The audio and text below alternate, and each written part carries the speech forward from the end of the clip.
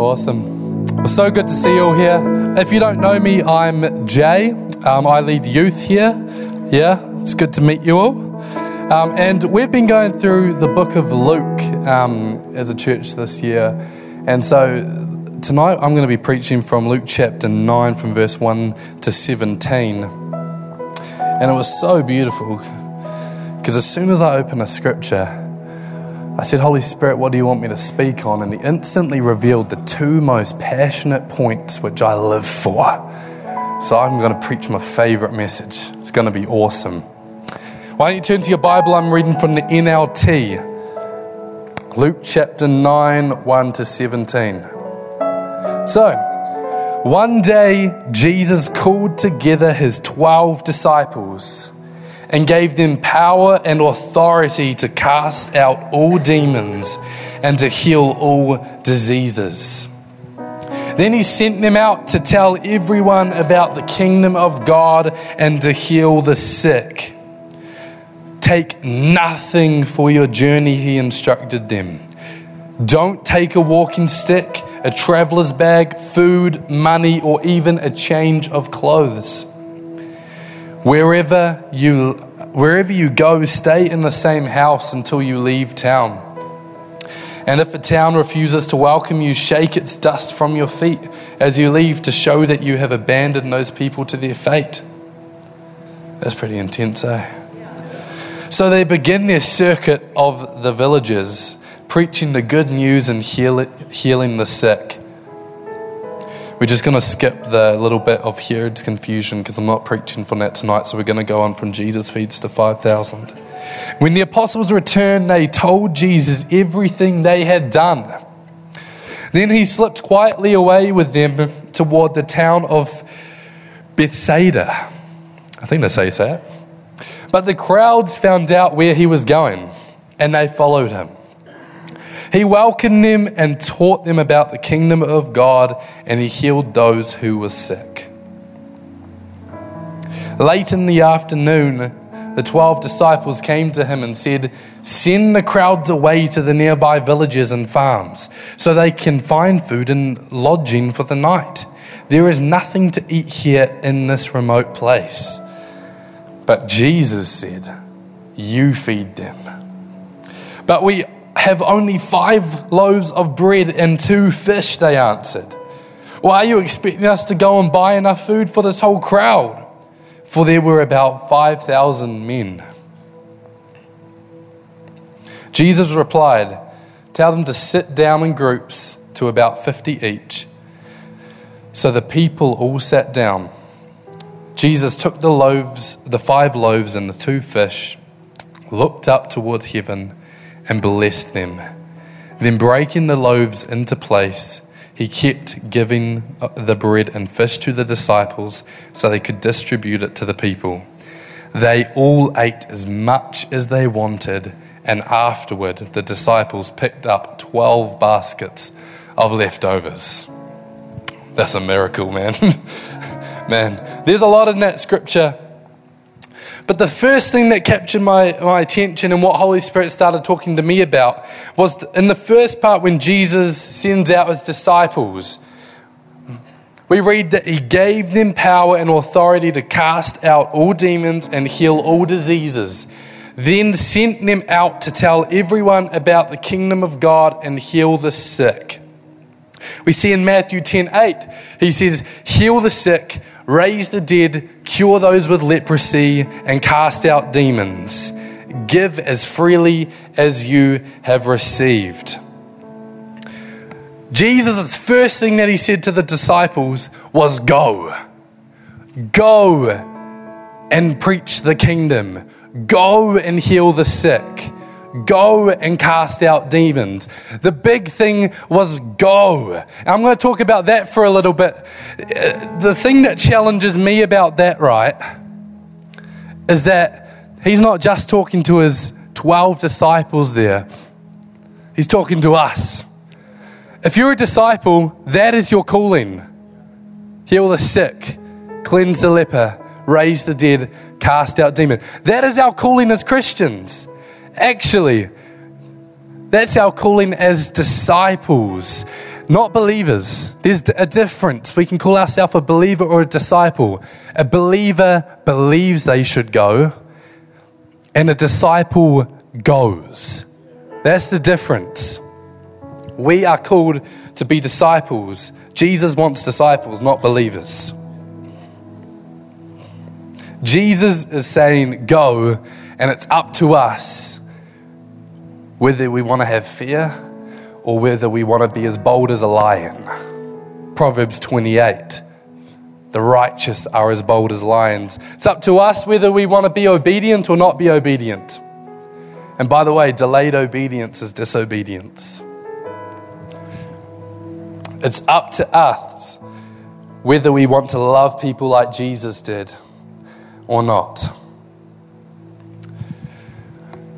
As I go further, I really want to encourage you guys.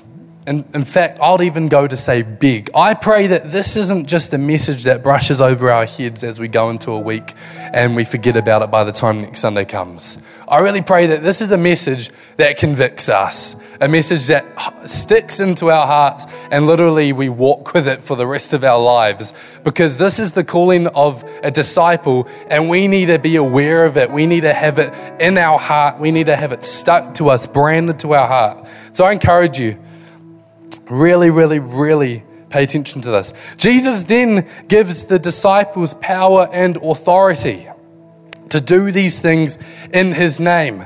In his name is the key part there. In his name. We have to use in Jesus' name. It's in his power, not our power. Jesus tells the disciples not to take anything with them as they go. And I was wondering, why was that? I came to actually, my mum also helped me with this. She's very wise. I think she preached on it at North. Was it good? Awesome. She was good at North. That's good to hear. So basically, we need to be able to preach the gospel boldly as a disciple of Christ, but also we need to use his name and we need to do it in Jesus' name. Why? Because we have to rely on his strength, right? Jesus told the disciples, don't bring anything with you. Not even a walking stick, not even money, not even spare clothes, but it's solely so that they all could rely on God. We have to rely on God when we are living the call of God on our lives, which is Matthew 10:8. When we go, we need to completely trust God. When we share the good news, we have to completely rely on God. When we heal the sick, we have to completely rely on God. Here's a challenging thought. If God is so faithful that he would choose us to be a part of the mission, he would choose us to be disciples that would heal the sick, that would cast out demons, that would cure people with leprosy, that would raise the dead. God chose us to do that. He chose us to share the kingdom. Surely we can be faithful back to him and do it. Right? He chose us. Can I ask you a question? Do you really think that God needs us to do those things? Does God need us to heal the sick? No. But he still chooses to do it with us anyway.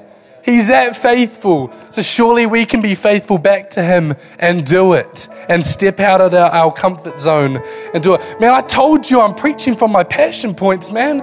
And it's convicting me too.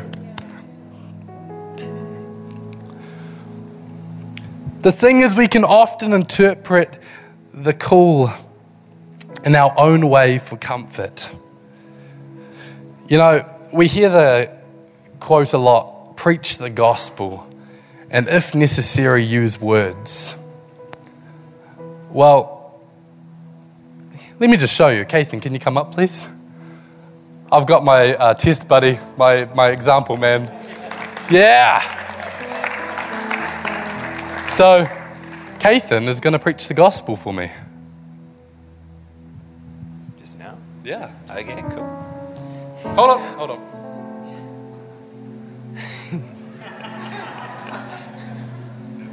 I'll be right with you.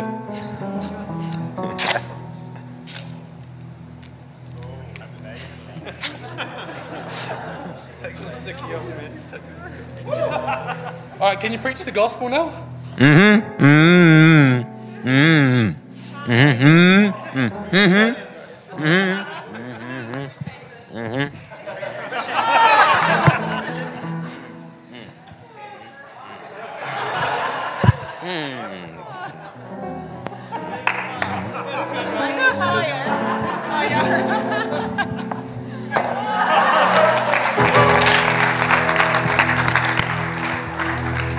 Thanks, man. You can take a seat. Yeah, why don't we give him a hand? That was awesome. But you can see my point. We hear the quote, preach the gospel, and if necessary, use words. No, we have to use words. It's important, man. We got to preach the gospel. Jesus doesn't say here to his disciples, go and be good people. Go and be nice people. No, he said go and preach the kingdom of God. It's important that we open our mouth. Here, listen to this. Romans 10:14-15, Paul says, but how can they call on him to save them unless they believe in him? How can they believe in him if they have never heard about him? How can they hear about him unless someone tells them? How will anyone go and tell them without being sent? That is why the scriptures say, how beautiful are the feet of the messengers who bring the good news. Not how beautiful are the feet of those who are nice people. How beautiful are the feet of those who bring good news, gospel, ones who preach the gospel, ones who share their faith. That's what we're called to do. We have to open our mouths for this thing. Our calling as disciples to see people saved and walk into a relationship with God, to enter an eternity with God, we have to open our mouths. That's been lost somewhere. A lot of the time we can just think, just be a good person, be that light in the world. And absolutely that is vital. We have to act like Christ as well. In fact, I just had a message the other day from a fellow who I used to go to school with. I don't even remember who he was. I didn't even remember his name. Didn't even remember talking to him. But he messaged me going, "Hey Jay, I didn't know who else to reach out to, but I'm feeling suicidal. I'm having mental health problems, and my friend is telling me about this Jesus guy, and I didn't know who to reach out to, so I thought of you. Can we chat?" I don't remember talking to the guy, but yet he saw something on my life that was light, that was of Christ, right? So absolutely we have to act like Christ, Our actions have to represent him. But if we want to live in the call that God has placed on our life and see people enter into a relationship with God, we have to open our mouths. We saw from Kathan that it doesn't work. If anyone gives their life to God seeing that, they're weird, man. That's weird, man. Like, seriously. We have to open our mouths. Are we all good, guys? Awesome. The Holy Spirit empowers us to live a life of obedience. We need Holy Spirit in our lives to be able to boldly walk this thing out, to be able to walk the call of God in our lives out. Let's read from verse 17 in that passage again. And it's a bit of an interesting passage, to be honest, to look into. It's like, what's even the point of that? But it says, they all ate as much as they wanted, and afterwards the disciples picked up 12 baskets of leftovers. This is a bit of a weird thing. It's like, what's so special about leftovers and people being full from eating, right? But as I asked Holy Spirit, what else do you want to say? I felt Holy Spirit directing me in that way of we got to live out the calling, right? As I just talked about. But then I found him say, we can't do that unless we are filled with Holy Spirit. We're filled with Holy Spirit. We're full as the 5,000 men were. And unless we're overflowing with him, full to the point of overflow, there were, 7 baskets left over, 12 baskets, even more. If we want to walk this thing out effectively, man, if we want to do this thing, we have to be filled with the Holy Spirit to the point of overflow. One thing that I found over the last couple of years of my journey with God is that the key to being filled with the Spirit, the key to, being on fire for God, the key to having such love and passion for God that I can't hold this thing back. Like, seriously, man, there's people dying and going to hell.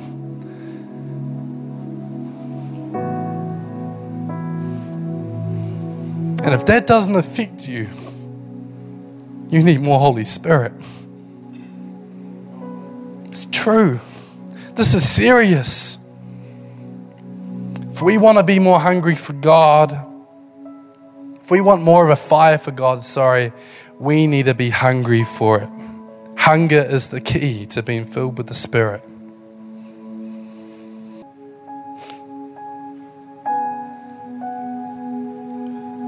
Why don't you open yourself up right now and allow Holy Spirit to touch you?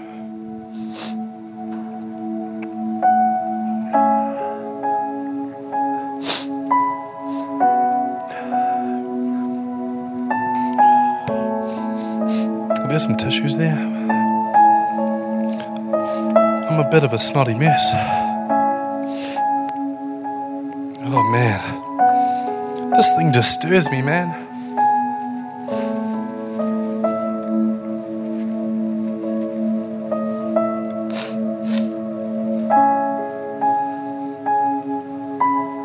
How can we be in love with Jesus and not tell people about him?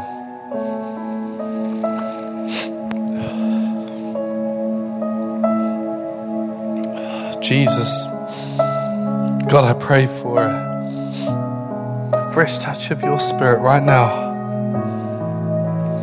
God, I pray for a revelation of what you did on that cross. Lord, I pray that as we receive that revelation, God, Lord, that we just fall more in love with you. Lord, it doesn't matter who we are. Doesn't matter if you've got an evangelistic call in your life or if you don't. Lord, I just pray that we all get a burning fire for souls in this place right now. Lord, that we just have a desire to see people meet you with you because we know what you did for us. Man, so beautiful, Jesus. All right, I'll try to get through the rest of my message for you guys.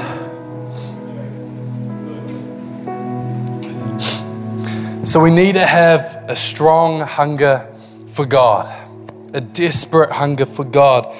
You know, we see the story of Jesus turning water into wine. That was his first miracle. And in that story, it wasn't Jesus' time. It wasn't Jesus' time to do a miracle and reveal himself as the Messiah, right? And Mary comes up going, Jesus, I need you to do this. And because of Mary's demand on Jesus and faith in Jesus, it wasn't even time, but yet Jesus did that miracle and turned water into wine. We actually have permission to put a demand on Jesus. We have permission to put a demand on Holy Spirit and go, God, I want that encounter now. God, I want a revelation now. God, I want to be filled with your Spirit. We actually need a demand. We need to be hungry for God just as Mary was here. We can receive right now if we just put a demand. Holy Spirit encounters us in different ways though. I mean, we can see encounters like that where you just can't help not to cry.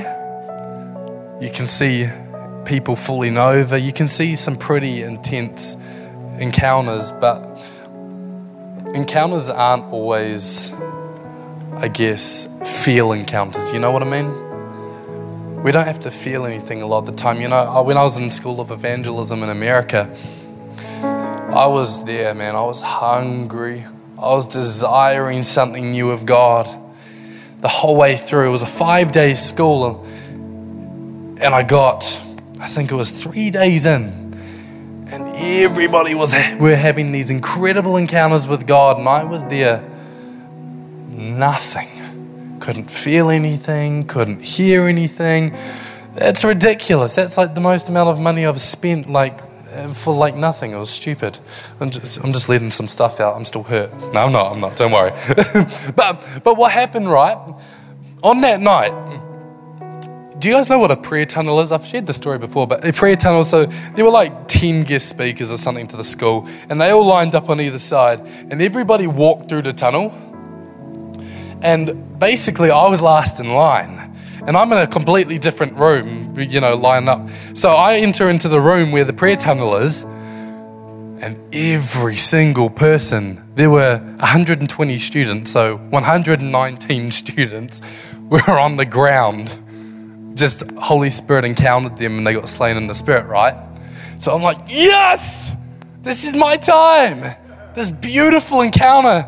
So I walk through, and there's people like Todd White laying his hands on me. There's Daniel Kalenda, some incredible speakers and anointed people. And I'm that one awkward guy who gets to the end who's standing and didn't have an encounter. Boy, I thought something was wrong with me. So what do? I naturally go into a room by myself, and I get, righteously angry at God. Is that how you'd say it? Yeah, I guess so. And I just think, God, what's the point of me being here if you're not going to encounter me, And I really went at it, to be honest. Sorry, God. I repent of that. But it was actually probably good. Hunger. Be hungry. Put a demand. Right? And so what happened was I just opened my spirit in a different way. I said, you know what, fine. If I'm not going to have an encounter with God, let me just see if I can just hear anything, see if God whispers something to me. At that moment, I heard Holy Spirit say, Jay, you don't need that. All you need is the most small and tender whisper to be fully satisfied. And that changed my whole reality. Because whenever I hear that whisper of God now, oh boy, is it the most beautiful thing. And not only that, that makes the larger encounters a lot more special. And so encounters don't always come in the same way. God encounters us in different ways, and in fact, it's not always a feel encounter. We need to know God. We need to pursue God. When we look at the 10 Commandments, we look at it and we go, yep, we won't kill. Right? I hope so. We try not to lie. It's probably a bit of a harder one. We don't steal. And then we get to the 4th commandment, right? And it says the Sabbath. One day, just away with God. We like to interpret that in our own way now, don't we? Yep, we won't kill. No, we won't steal. Sabbath? Yeah, God, I don't have enough time, sorry. We can do that, right? Can I just challenge you a minute? If God himself rested on the 7th day of creation, then you've got time to rest too. I've got time to rest too, right? Like, God's a lot busier than all of us. Straight up. And he still rested. We've got time to be with God. We've got time to pursue God. We've got time to be hungry for him, to get alone in our room and just go hard for God, right? We need to spend time with him. I said earlier, in the natural, when you eat, you get full. But in the supernatural, when you eat, you get more hungry. If if you want to love Jesus more, if you want to be more hungry for God, then you gotta eat. You gotta get in that place with Jesus. You gotta encounter him. You gotta spend time with him, and you'll only get more. It's an interesting cycle because you get satisfied to wanting more, you know? Jesus paid a price on the cross so that we can be absolutely possessed by him. And all he is looking for is us wanting him, us desiring him. The band can come back if you want. When we get baptized by the Holy Spirit, we aren't getting baptized by some mist or vapor of God as well. You know, a lot of the time we can believe when that little shiver comes when we encounter God. You know, we can often think, all right, this is lovely. And somewhere in our head, we don't actually embrace that presence touching us is God. It's not just a little portion of God or a little mist of God, or he's like in heaven and he's just like, got his like hand like fanning you. No, that encounter is God, is completely God. That his presence is the person of Jesus. Man, it changes your life when you understand that, when you get that encounter with God, when you get that little touch from heaven. Man, it just changes you going, this is God. Wow. Acts 1:6-8 says, so when the apostles were with Jesus, they kept asking him, Lord, has the time come for you to free Israel and restore our kingdom? He replied, the Father alone has the authority to set those dates and times, and they are not for you to know. But you will receive power when the Holy Spirit comes upon you, and you will be my witnesses, telling people about me everywhere, in Jerusalem, throughout Judea and Samaria, and to the ends of the earth. I'm going to read that last bit again. But you will receive power when the Holy Spirit comes upon you, filling from the Holy Spirit, and you will be my witnesses, telling people about me everywhere, in Jerusalem, throughout Judea and Samaria, and to the ends of the earth. Jesus just said it there. If we want to live the call of God on our life, if we want to step out boldly, and if we want to share the gospel with others and tell people about Jesus, we have to be filled with the Spirit. The Spirit needs to come upon us. We have to preach the gospel, but the Spirit comes upon us to demonstrate power. You know, there's two different types of infillings. There's the Spirit that comes within us for relationship, and there's a Spirit that comes upon us, and that's for demonstration of power. That's healing, that's prophecy, you know. It's one of the greatest tools, if not the greatest tool we have as Christians. We really need to be filled with the Holy Spirit. And we're going to go into a time where I'm going to invite people forward, and if you want to be filled with the Holy Spirit. And some of you might be going, Jay, I've already been filled with the Holy Spirit. There's more. There's so much more. It's not just once and you just walk off, you know, for the rest of your life. It's a constant thing. Being constantly filled with the Spirit. There's more. There's more. We need to be filled.